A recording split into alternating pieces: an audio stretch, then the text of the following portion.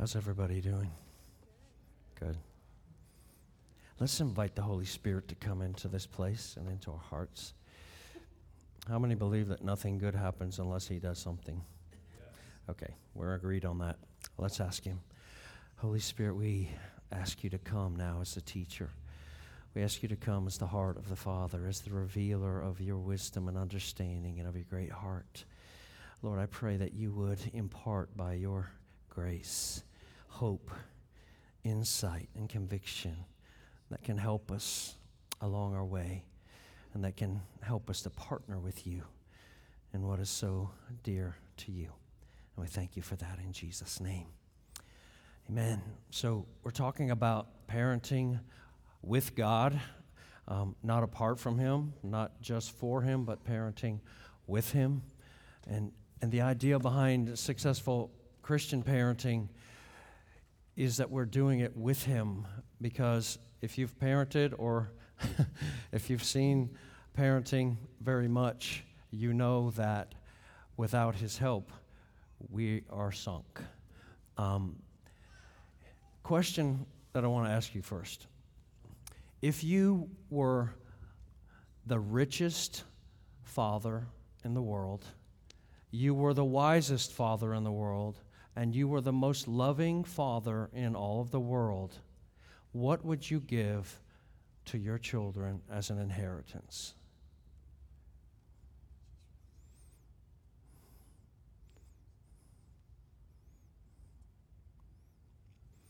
Pause. Do you know where I'm going with this? Psalm 127 says that the Lord has given to us children as our inheritance. He's the richest father, He's the wisest father, and He's the most loving father. Children in our culture, and one of the things that we fight against constantly, is the idea that children are a burden, they're an inconvenience, they're a hardship. I don't know how many times I've seen a list of, do you know how much it costs to raise a child till they're 18? And you see the cost of food and clothing and blah, blah, blah, and college and braces. I know, all of our kids had braces. 2 of them had them twice. They had to have appliances, and then they had braces after that. So we doubled up. So our orthodontist loves us very, very much. Actually, when we moved to Lakeland after our honeymoon, we moved into a duplex that we rented, and lo and behold, it was owned by our orthodontist. So we lived there for 7 years, and I told him that when we went to start getting braces on our oldest one and had the long line of $5,000 payments, I said, well, we've already paid off your duplex. What else do you need us to pay off for you? They love us very much. So I get it. Here's the question, though. Here's really the question. Here's the mindset that is so key for us as believers. We're brainwashed in culture. Your kids are keeping you from having a good time in life. Your kids are binding you down now. Your kids are inconvenient to, if you're going to discipline them and be all in, like it's going to take. So here's the kind of comments that I would get in business, like, how are you? How many children do you have? 7? And they look at me like, you don't have a life, do you? Like, you don't have a life, do you? And I'm like, you don't know. So here's the perspective difference. The wisest, the richest, the most powerful, and the most loving Father says, here's what I'm going to give to you. I could give you anything. I own the cattle on 1,000 hills. I own everything. All of earth is mine. All of its fullness belongs to me. Here's what I'm going to give you as an inheritance. I'm going to bless you with children.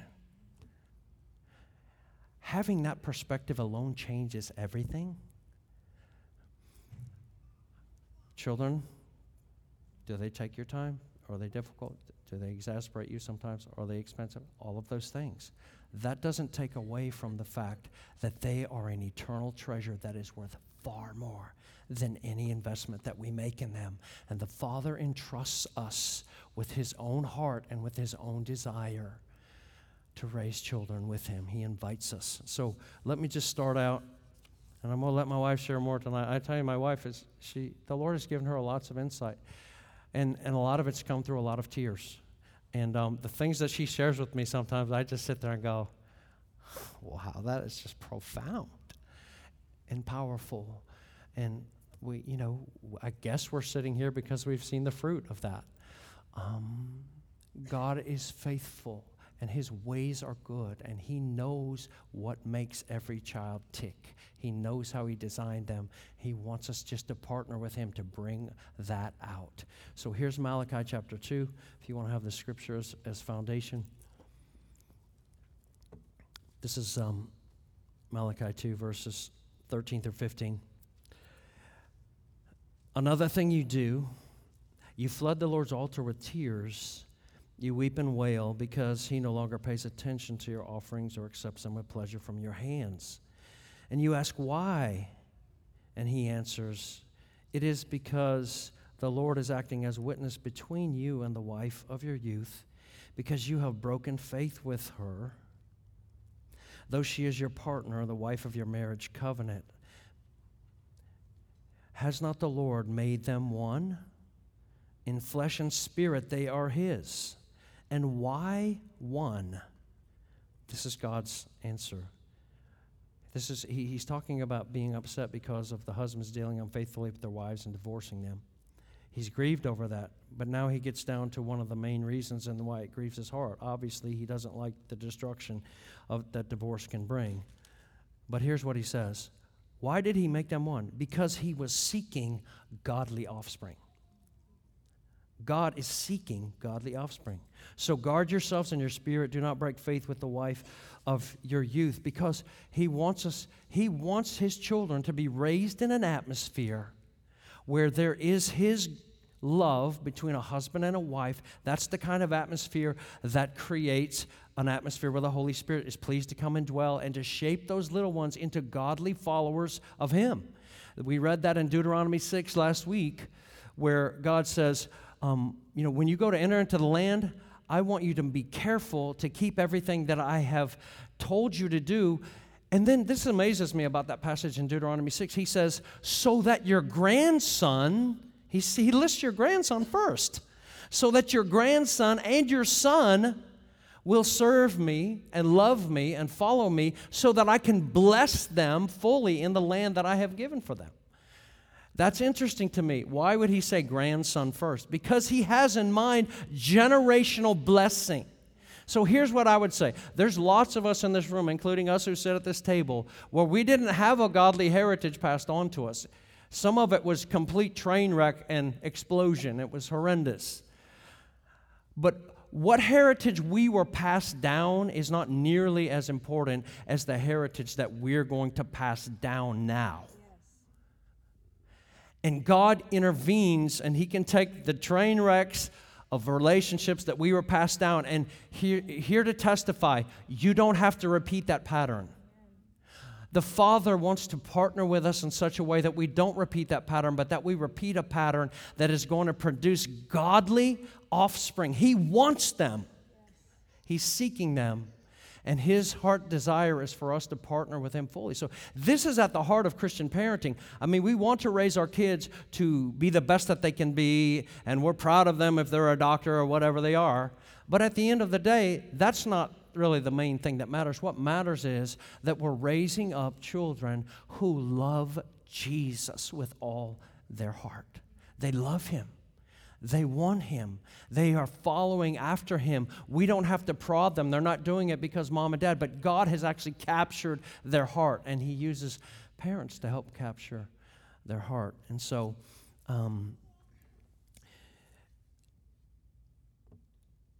godly seed. I like biography, right? If you don't, you will. I think it's so helpful to see the lives of people. So here, in 1900, right around 1900, there was an educator, and he decided to look at what is common today, family tree kind of stuff. It wasn't common then, but he decided to look at the life and the heritage of two different men that were born at the same time. One man was named Jonathan Edwards. He was one of the leaders of the First Great Awakening, godly family. His wife, Sarah, was amazing. Anyway, won't go into all that. She was amazing lady. But they had a godly home. They had 11 children.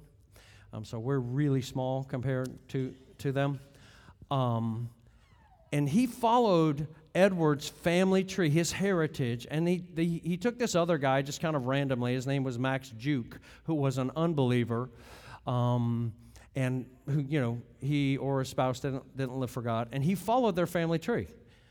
Here's what happened. Here's what he found out. So with this guy, Max Juke, he wasn't a Christian, wife wasn't a Christian, didn't raise their children in kind of godly values. So they followed 1,026 of their descendants down in the family tree. Here's what he found.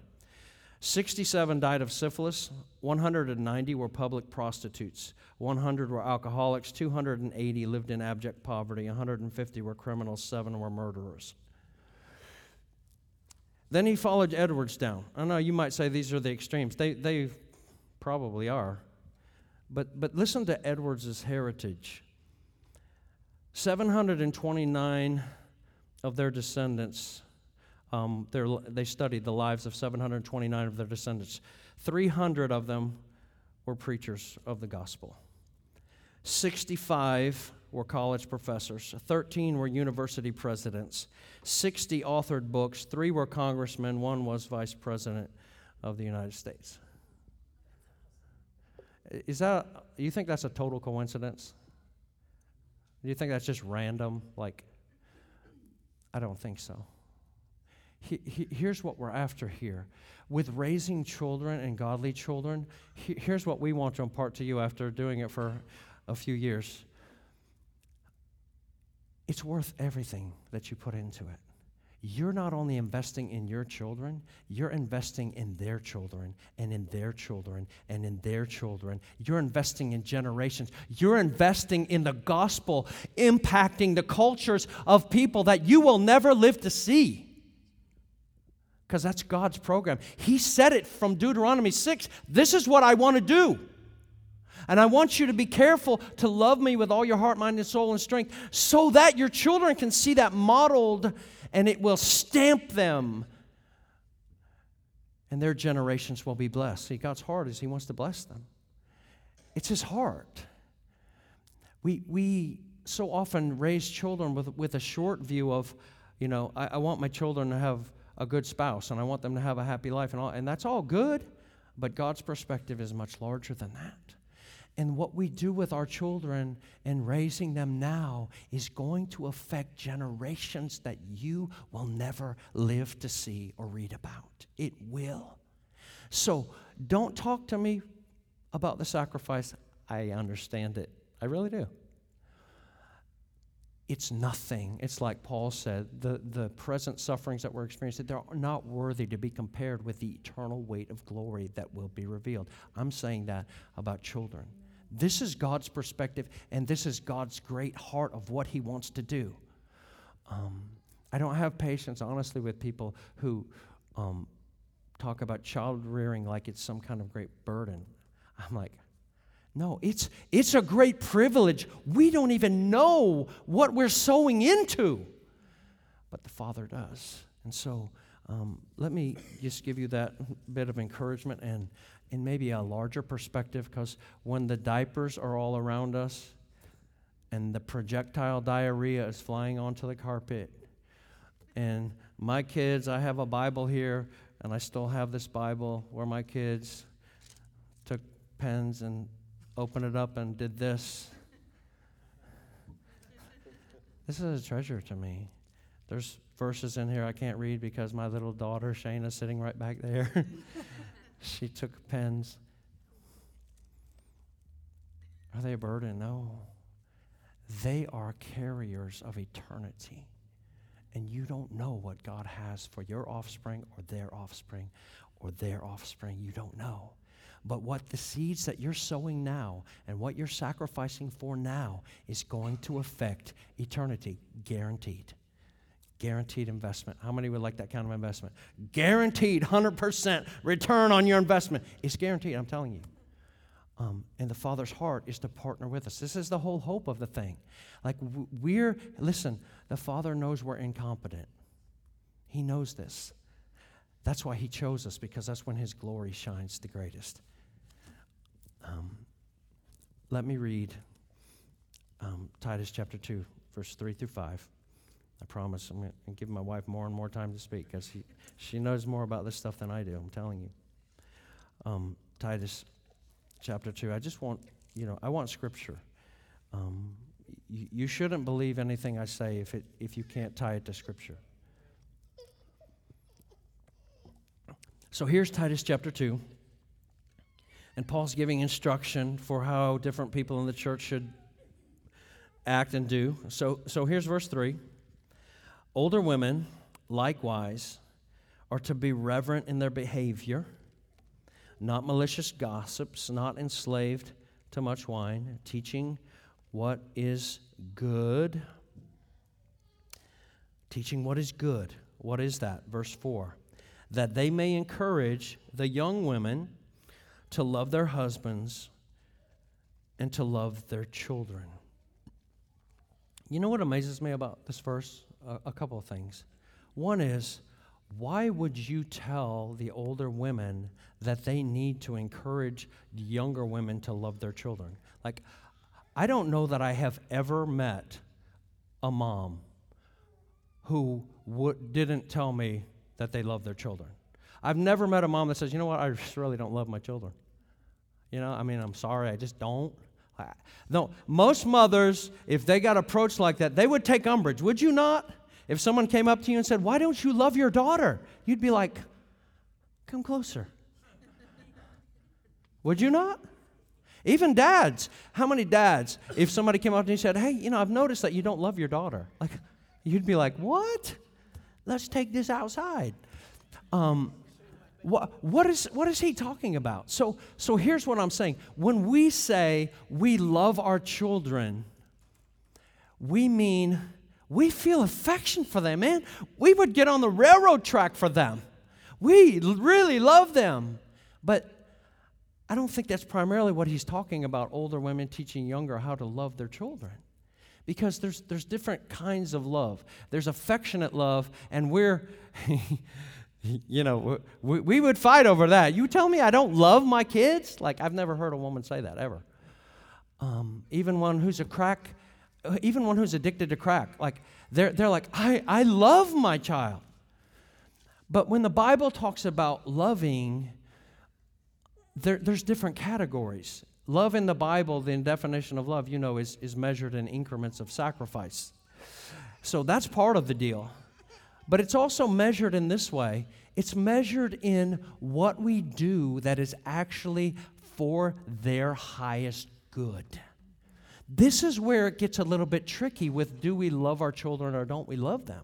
We would all say emotionally, man, I've never felt such depth of love. When our first son was born, like, you get rocked, You get rocked by the love that you feel, and you feel the love of the Father. And the first night I had little Jason, I said, no, he's going to sleep he slept on my chest all night. I said, no, he's going to sleep with me tonight. I get that. But what the Bible, I think, is getting at is that we need to be taught how to love our children, meaning how to do what is best for them eternally. And can I tell you something else? What loving looks like for a child is season specific. It's when they're younger, it's different. When they get to be teenagers, it's different. There's a different way that we love them that is actually to their best, and it's also circumstance and situation specific. So in a specific situation, we might think, well, this would be the best way to love them, but yeah, the Holy Spirit might actually show us, actually, no, that's not the best way. That's not going to do what I want to do in their life. And so I think one thing that I want us to do is to, we would read that and just go automatically, of course I love my child. But obviously not necessarily, because if he instructed the older women to instruct the younger how to love their children. Now, I could see some of them saying, instruct them how to love their husbands, that they might admit, yeah, but never with their children. And so there's specific things and there's age things, and here's the deal. God knows what it means to love our children best in every situation. And it's not always the obvious thing on its face. We need him, and we need to be dependent on him. So I say that why didn't this passage tell the older moms to instruct the younger how to train their children? Because training is part of loving. It's part of it. It's a subset. It's a sub-point. It's part of loving the child. Proverbs, and I'm just about done. Proverbs 23:26. It says this, so key. My son, give me your heart. Let your eyes delight in my ways. My son, give me your heart. Do you see what he's saying there? His son is not going to delight in his ways. His son is not going to look at the dad or the mom and go, oh, I just love the way you live your life, and I'm going to live my life just like that, until he gives his heart to that parent. Children in every stage of their growth are always asking this question when we say, give me your heart so that I can shape you in the way that you should go, so that I can show you what's right and true. And they're always asking the question, not just once, but over and over and over again. Why should I give it to you? Why can I trust you with it? And we have to answer the question as parents. Are we giving them good reason to give us their heart? Because when we have their heart, we can shape and form them. We can show them our ways, and they'll see it as being beautiful and delightful. But if we don't have their heart, they won't. It's key. You know, some people think, oh, brother, you're all about the rod and discipline because we've heard you when you're preaching. No, that's part of it. But I want to tell you something. Until we as parents get our stuff straight, like, we won't be able to discipline our children right. One of the biggest deals with parenting is that the parents are jacked up. We're jacked up. We don't have our stuff straight on, and we're trying to parent. I'm not talking about perfection now, but I'm just talking about overall attitudes. And so our love towards them allows them to answer, yes, here's my heart. Daddy, here's my heart. Teenager to say, I confide in you because I can trust you. Here's my heart. I know that you won't trash me and throw me under the bus. Here's my heart. Different stages, different situations require different application of what that love is. Children are not problems to be fixed. They're treasures to be loved first. If we as parents don't get this right, this is why we're emphasizing this last week and this week, just the whole thing about the heart and getting the heart of your child. So key. We know people and have watched trial and error. Last week we talked about parenting is a lesson in repenting and teaching your kids how to repent. We've repented over and over and over to our kids because we messed up. It's good. It's okay. You know what it shows to your kids? Mommy and daddy are authentic. They're wanting to do right, but they're knuckleheads. It's okay. We need to repent to our children. But at the end of the day, the biggest issue in parenting, the most important issue in parenting, is winning their heart and having them. You can't take it. They have to give it to you. My son, give me your heart. And so I'm going to turn over to Diane. That was good, babe.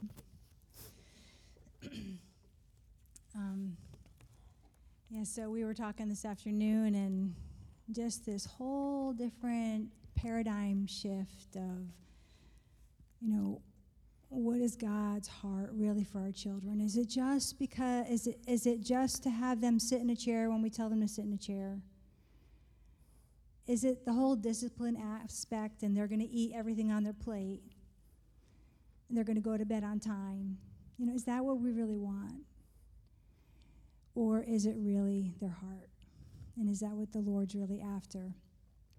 And at first, when you start having children and you don't have, we didn't really have any role models to, parent after.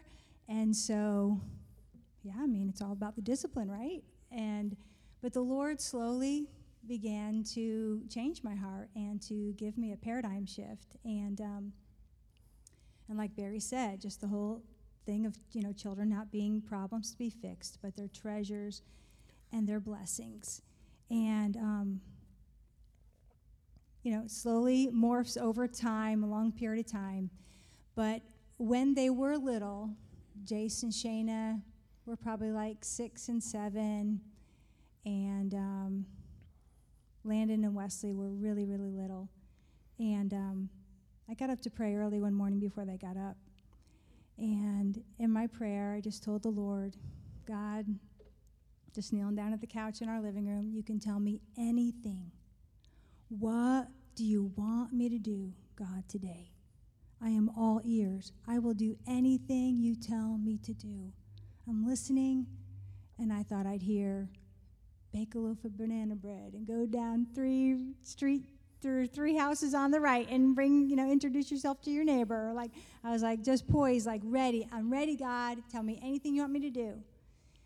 Clear as anything. And when the Lord, sometimes, we say, well, I think the Lord said, or I feel impressed, or sometimes, the Lord does speak to you, and it's very distinct. And when God speaks to you, there's no confusion. You have just heard God. And very clearly, he said to me, love your children. I was like, what? Whoa. Yeah. It's just like a burden fell off.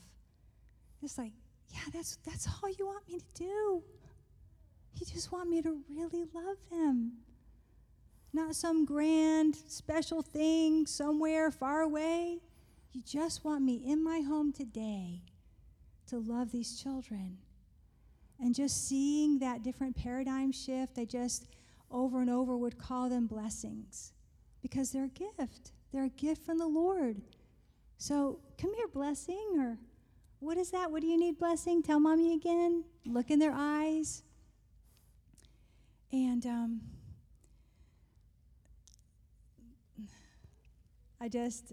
I loved calling them blessings, and now I get the privilege of hearing Shayna call my little grandchildren blessings.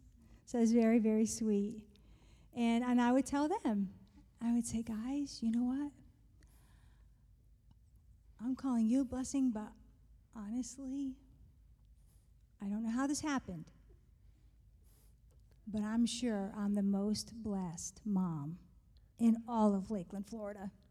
I said, no, actually, probably I'm the most blessed mom in all of Florida. Maybe even the whole United States. You guys are incredible, and I'm so blessed to be your mom. And they would beam.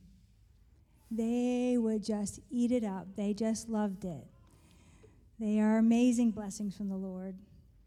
And that morning, like I said, a lot of pressure came off. I just took a deep breath, and I was like, okay, thank you, Lord, for just refocusing me.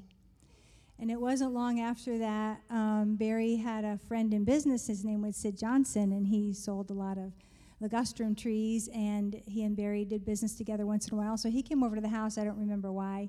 Maybe he was dropping off a check or whatever, but me and the kids were all in what we called the boys' room and just building blocks and listening to some music. And at that time, Carissa was little because I remember distinctly her sitting with me, and we were doing blocks together, and all the other kids were playing in the room.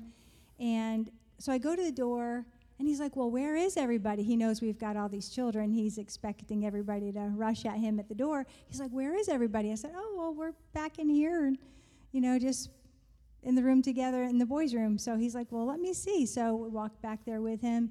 He looks around at everybody. They're all looking up, playing with their blocks, telling them hi, and he talks for a few minutes with all the kids, and then we walk back out, and he gives me a check or whatever for Barry. And he said, you know what? He said, I want to tell you something. He said, I was a school teacher for many, many years. And then I was a principal for many, many years. And I have never seen so much learning going on in one room before. He said, you know why? Because there was so much love in that room. And I've read that in so many, just even recently, because like knowing we're doing this class, just reading different books that I had and then didn't read, I'm like, oh man, I wish that I had, we didn't have a lot of time, but I wish I had read those books. But one thing they say over and over and over again, like we're so concerned in the United States about our kids' academic and how much they're learning and what their progress is. They're like, you know what? You really don't need to be so focused on all that. If you really love them and respond to them and give them what they need, and like Barry's saying, like a lot of that is discipline. It's not all giving them what they need is not everything that they want. Please don't make that equation because that is so wrong. But giving them what they really need. Wisdom is paying attention to the nature of someone. What is a child's nature? Think about that. What is their nature? Wisdom is treating them according to their nature.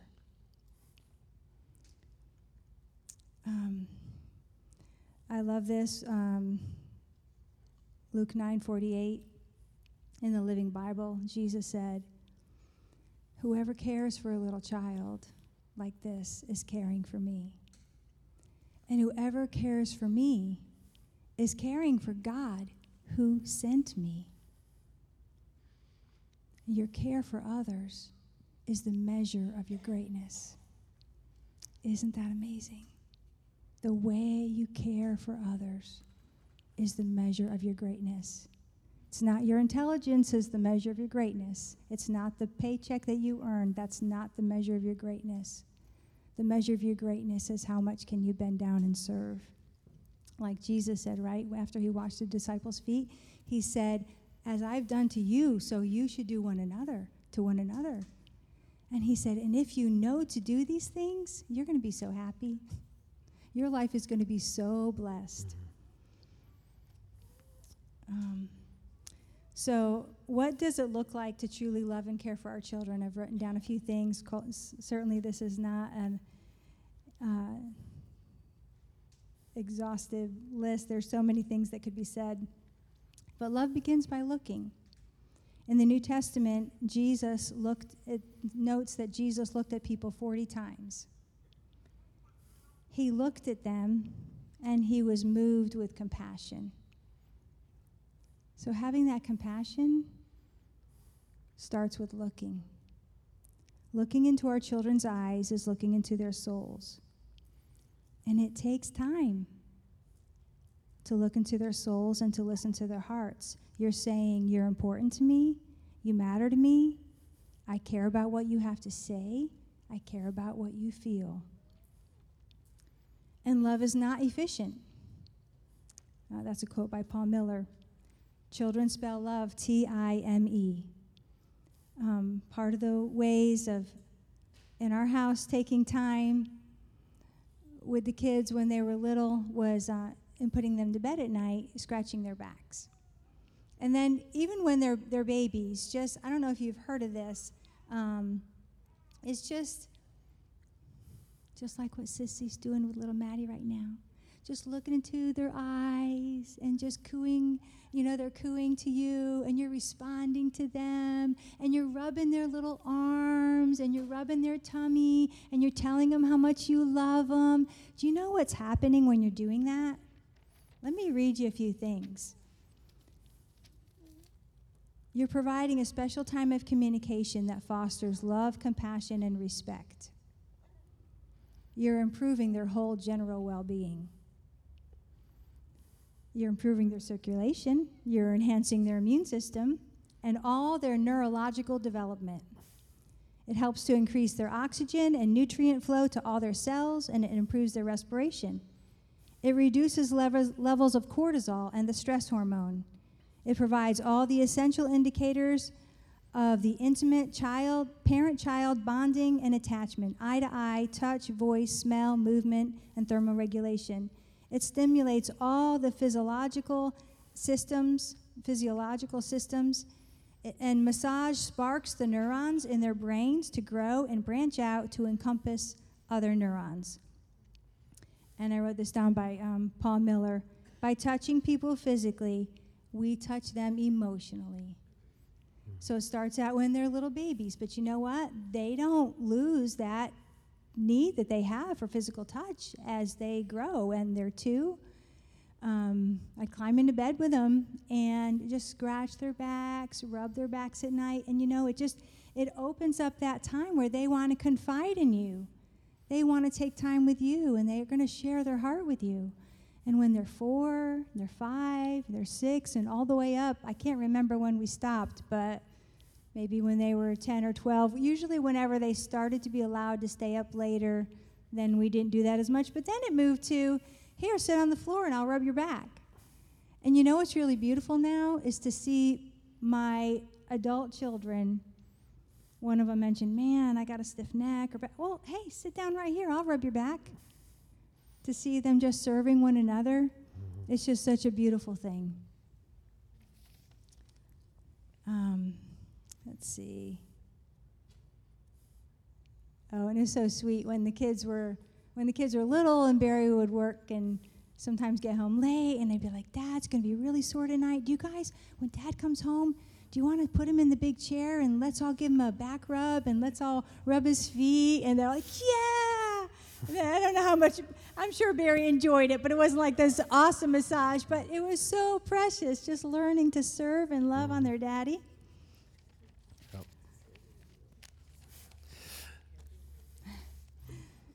Yeah, train Maddie up now.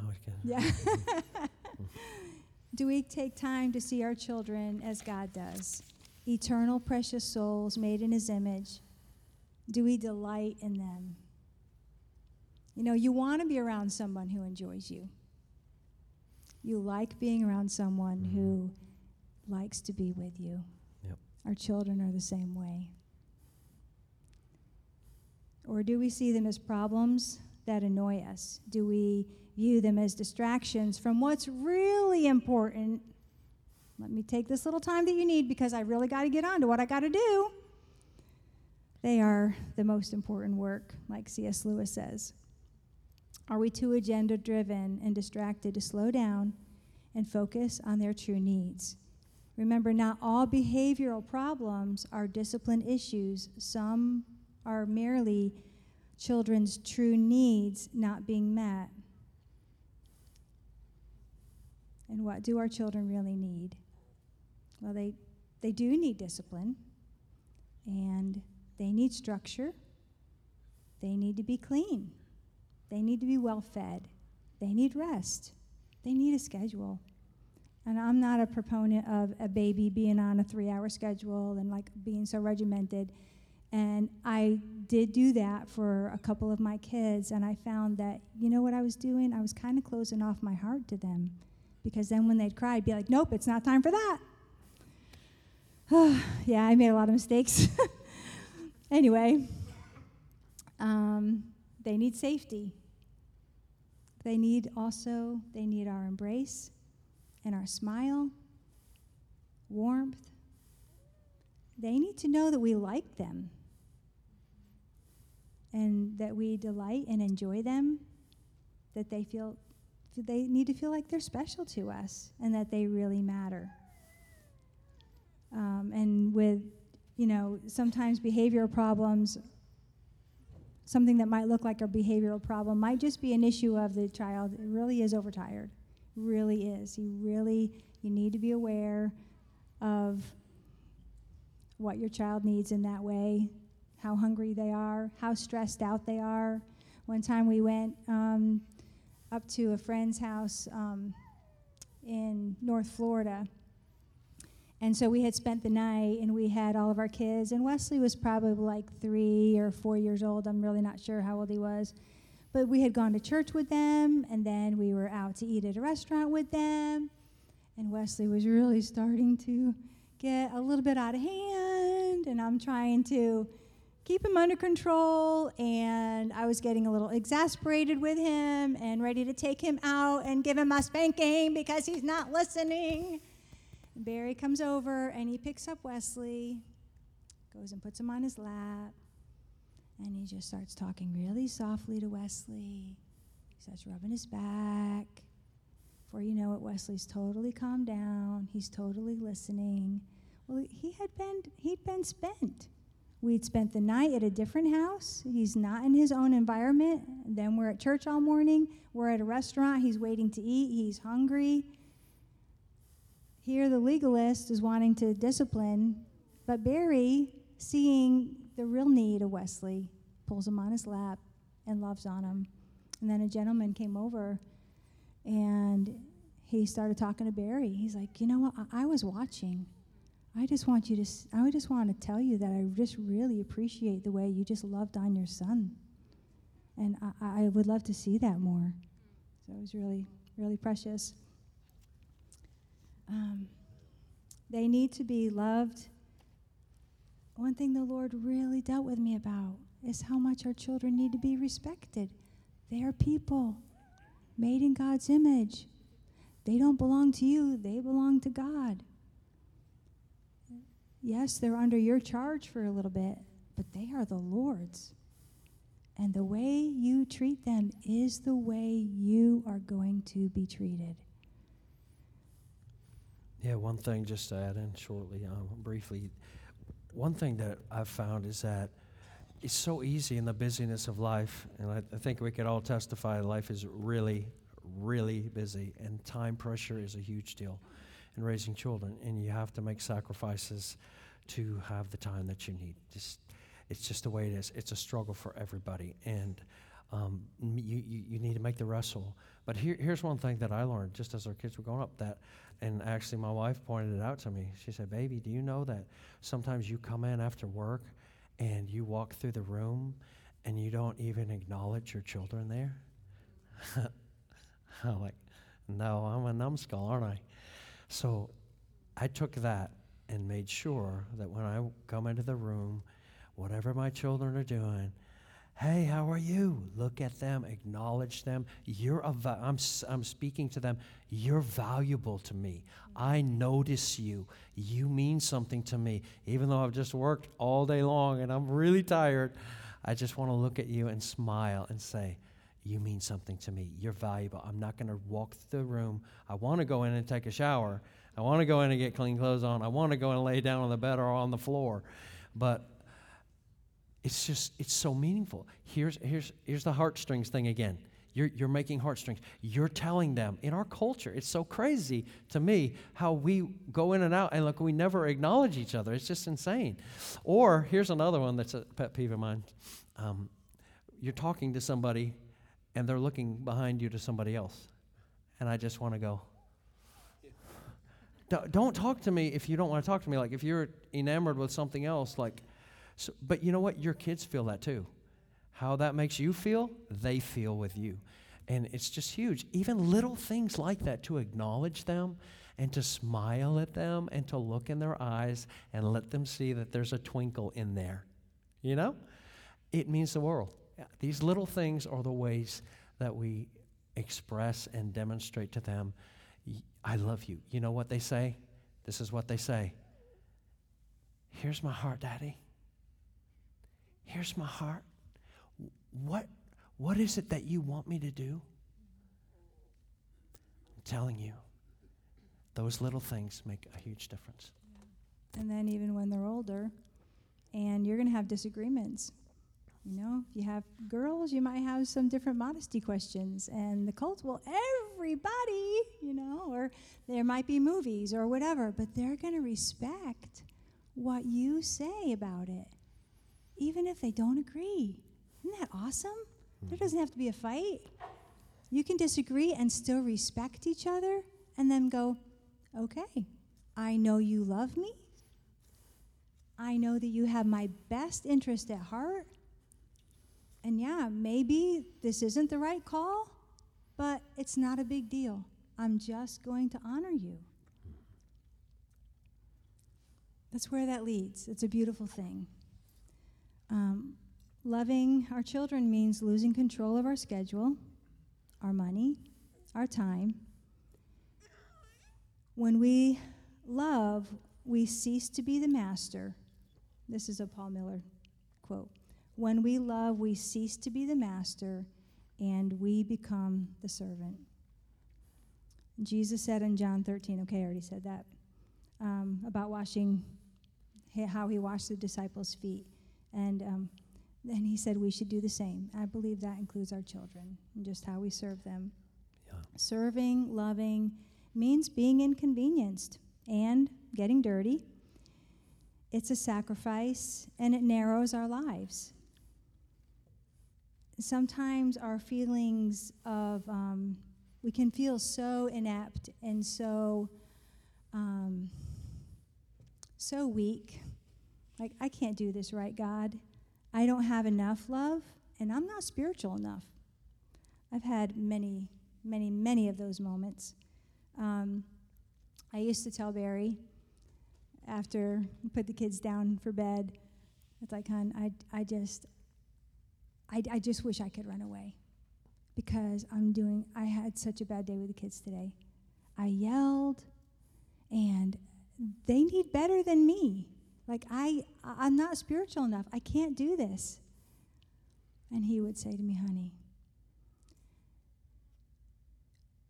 they're going to be all right. They're going to grow up, and they're going to love God, and they're going to love other people, and it's going to be in spite of us, not because of us, because we are trusting in the Lord. So I just want to encourage you, God loves to bring us to places where we're overwhelmed and we're overloaded, because it's not supposed to be about what we can do.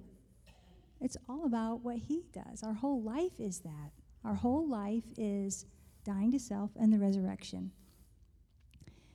And so I felt like raising children was the hardest thing, I've ever done and we've ever done. And that nothing would slap me in the face of my selfishness. Like, it reminded me every day how selfish I was, because I had to constantly put someone else's need above my own, and it chafed me. I didn't go, of course I'm going to get up at 3 a.m. Of course you can wake me up every hour tonight. Like, no, that wasn't me. But this causes us to cry out to God, because we're not enough. But we cry out to God, and he supplies what we never could. It's not about having enough or being enough. It's about the God who's more than enough. We offer all we are, and it's never enough. But that's okay. It's not supposed to be. It's just like when Jesus fed the 5,000. What did they have in the face of such a great need? 2 fish and 5 loaves. That was not enough food. And I felt like the Lord dealt with me. Doesn't matter what you're dealing with, there isn't enough. But if you take your not enough and you lift it up to me, I will do what you could never do. I'll make myself real to them. Like Barry was saying last week, we had time. We didn't have to be going behind our children to see, and to be hovering over and watching every single thing. Believe me, they came to us and repented, and we never knew. We never knew what was going on. That sounds terrible. We never knew what was going on. That's really not true. But there, so many times they would come repent. We had no idea that they had done this or that or the other. But they would repent. But when we offer our crumbs to the Lord, he breathes on them, and he will come through and do what we could never do. And every need we have, every lack, is just an opportunity for the Holy Spirit when we give it over to him. And I was going to tell one more story, I guess. Sure. Okay. One time, this was a really, really, really bad day. And It wasn't even 2 o'clock yet. And it was a horrible day. And I felt like a complete failure. Sometimes our son Landon just would have really, really, really hard days. And this day, I'm trying to think how old he was. He was probably around 4. And I had to put him in his room because I totally did not know what to do. We were way, way past any kind of discipline. He was going ballistic on me, and I did not know what to do. I'm like, okay, Landon, you have to go to your room. And he was trying to get out. So I'm holding the door so he can't get out. And he was pretty strong. I had to really hold the door. I was pregnant with Carissa. And then I hear him start to pick up things and throw everything that he could find against the wall. And I'm on the other side of the door, and I'm just praying, Jesus, I don't know what to do. I feel like a horrible mom right now. He's going crazy in there, and I don't know how to help him. Like, God, would you please help us? I don't know what to do. Here we want to raise up these children for you, and look at what's going on. Father, I'm a failure. I know this can't be right. How can this be honoring you right now? But I don't know what to do. And finally, Landon calmed down. I could hear he had gotten on his bed, and he would rock. And I could hear he's rocking on his bed, so I'm like, okay, I can let go of the door. Finally get Wesley down for a nap because it was time for Wesley to take a nap. So pulled Wesley up on my lap, and I'm just shaking on the inside. And I'm rocking Wesley, and I just start to sing this song.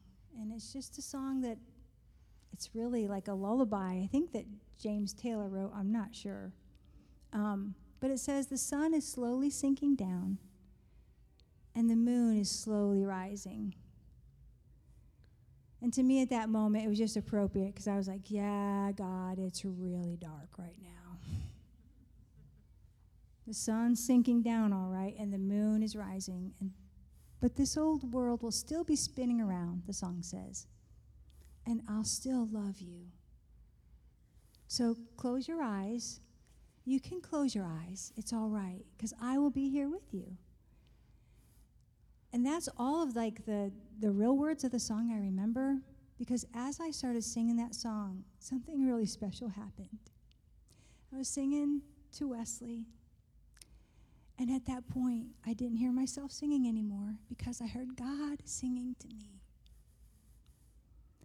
And so he's saying to me, yeah, it's all right. The sun's going down, and it's really dark, but it's okay. The world's still going to go on. You're going to get through it. I'm going to be right here with you, and I love you. And then the Lord singing, it came through me, but this is what he said. And it won't be long before another day, and we're going to have a good time. You're going to worship me, and I'm going to hear you say, I'm so glad you led me in this way. So close your eyes. You can close your eyes. It's all right. I'll be here with you. And he said, and I'll give you songs in the night. And you can sing this song because you're right where you belong in my sight. I put Wesley down for a nap. I went to my bedroom. I said, God, if I'm going to worship you then, I'm going to worship you right now. If one day you're telling me I'm going to look back on this time and I'm going to worship you and praise you for all these children, I'm going to worship you and praise you for all that you have done and for who you are and for your faithfulness, I'm going to worship you right now. So I started dancing. And I do believe that was the last time Landon ever had such a crazy episode. But to God be the glory. He came in and he broke in time and time and time again. And you know what? One day, no matter how difficult anything in our life is one day we're going to be in heaven, And we'll look back on this time, this day that was so horrible, and we'll say, God, you were faithful. I couldn't see it right then, but you were faithful. And we will be praising God for how he delivered us right now. Do you see what I'm saying? Mm-hmm. So we can just worship him now. We can just praise him now because we know he's going to be faithful. We know that. He's a good God, and he just wants to come in. He wants to come in and set up his kingdom. And where his kingdom is, there's righteousness, peace, and joy in the Holy Ghost. And that's what I pray for our families. Yeah. Amen. Let me just say just a couple things, and we're going to close and pray. I know most questions with parenting, just from experience, are about specific discipline issues. We're going to get to that. Just let me say one thing with what we've said tonight about loving your child. This does not mean that you have a child-centered home and everything revolves around their every whim. It's completely different than that. We're going to talk about that coming up, okay? So just take that nugget there. We're not talking about every whim or desire that your child wants or everything that they cry about they're getting. No, that's not where we're going. But you see the heart issue. The heart, having your child's heart is all important. It's everything in your parenting. And you whatever you can do to keep that connection strong and tight, you're not going to compromise your discipline. Because let me tell you something, they don't despise you for disciplining them when they know you love them. They respect you for it. Mm-hmm. That's the truth. Our kids never despised us for disciplining them because they knew that we loved them. Yeah, actually, they have, as they've grown up, they have thanked us for it. Yeah, absolutely. We're going to pray. I've got a 2-ingredient. How many like recipes with only 2 ingredients? It's easy to remember for us guys anyway. I'm just going to put this out there. Maybe you could parse it lots of different ways. But here's what I call a winning recipe for parenting, okay? 2 ingredients. We'll have to break them down a little bit, but I'm just going to put it out there for now. Here's number 1. Okay, if I have your attention, it's 2 ingredients. You can remember this. Deep dependence on the Holy Spirit. You can't live without that. Here's the second one. It's what I call vigilant love. Vigilant love. It's not passive. It's always watching. It's treasuring your child, but keeping your heart in a posture that you're a watchman, that you're praying, you're crying out to the Lord, you're looking for those issues. And it's also consistently disciplining because love involves discipline. Deep dependence on the Holy Spirit, vigilant love is the winning recipe for child rearing. It's simple. We're going to break some of that out later. We're going to talk about a lot of different issues, and we're going to get into the issues of discipline and how to do it. Okay, so that's all important. But let's pray right now. Would you just stand up with me? Let's just offer the Lord again, not only our hearts, but our children and all the children that he'll give us. And let's ask him to come in again in a deeper way. Father, we just thank you for the children that you've blessed us with. In your wisdom and in your riches and in your love, you have decided that this is such a great inheritance that it surpasses the others, and you're going to give it to us as our inheritance in this life. And we're so grateful. Father, we just re-up in our commitment to you, to lean heavily into you, to trust in you, to rely upon you, Holy Spirit, to give us wisdom as we seek you, to give us insight, to give us sensitivity, to be able to see what's happening. And we just offer our hearts to you, Lord, that you would you teach us how to have our children's heart, and would you help us to so live and so operate in the way that we relate to them, that they willingly give us their heart so that we may show them the delightful ways of the Lord and they will embrace it. Father, give us the hearts of our children, we pray, and make us parents who actually deserve that. Help us to walk in such a way that our children want to give us their hearts, Father. We pray that you would be glorified, that you would have a heritage, Lord, that your heritage would go beyond our lifespans into generations to come, that you would glorify your name with sons and daughters unknown to us completely, but already known to you. and that they would transform families and societies, even nations, because you have sown seeds of eternity that carry down through the line that you have caused us to have, the inheritance that you've given. Lord, let it be so. Give us a bigger picture than our present struggle. And we ask for great grace and for the mighty moving of your Holy Spirit to train up these children to be the godly ones that your heart so desires. Thank you, Father. Impart hope and impart conviction in us as parents. Give us strength and grace to walk confidently and to trust in you, that you will do what we could never do as we give ourselves to you. And we thank you in Jesus' name. Amen.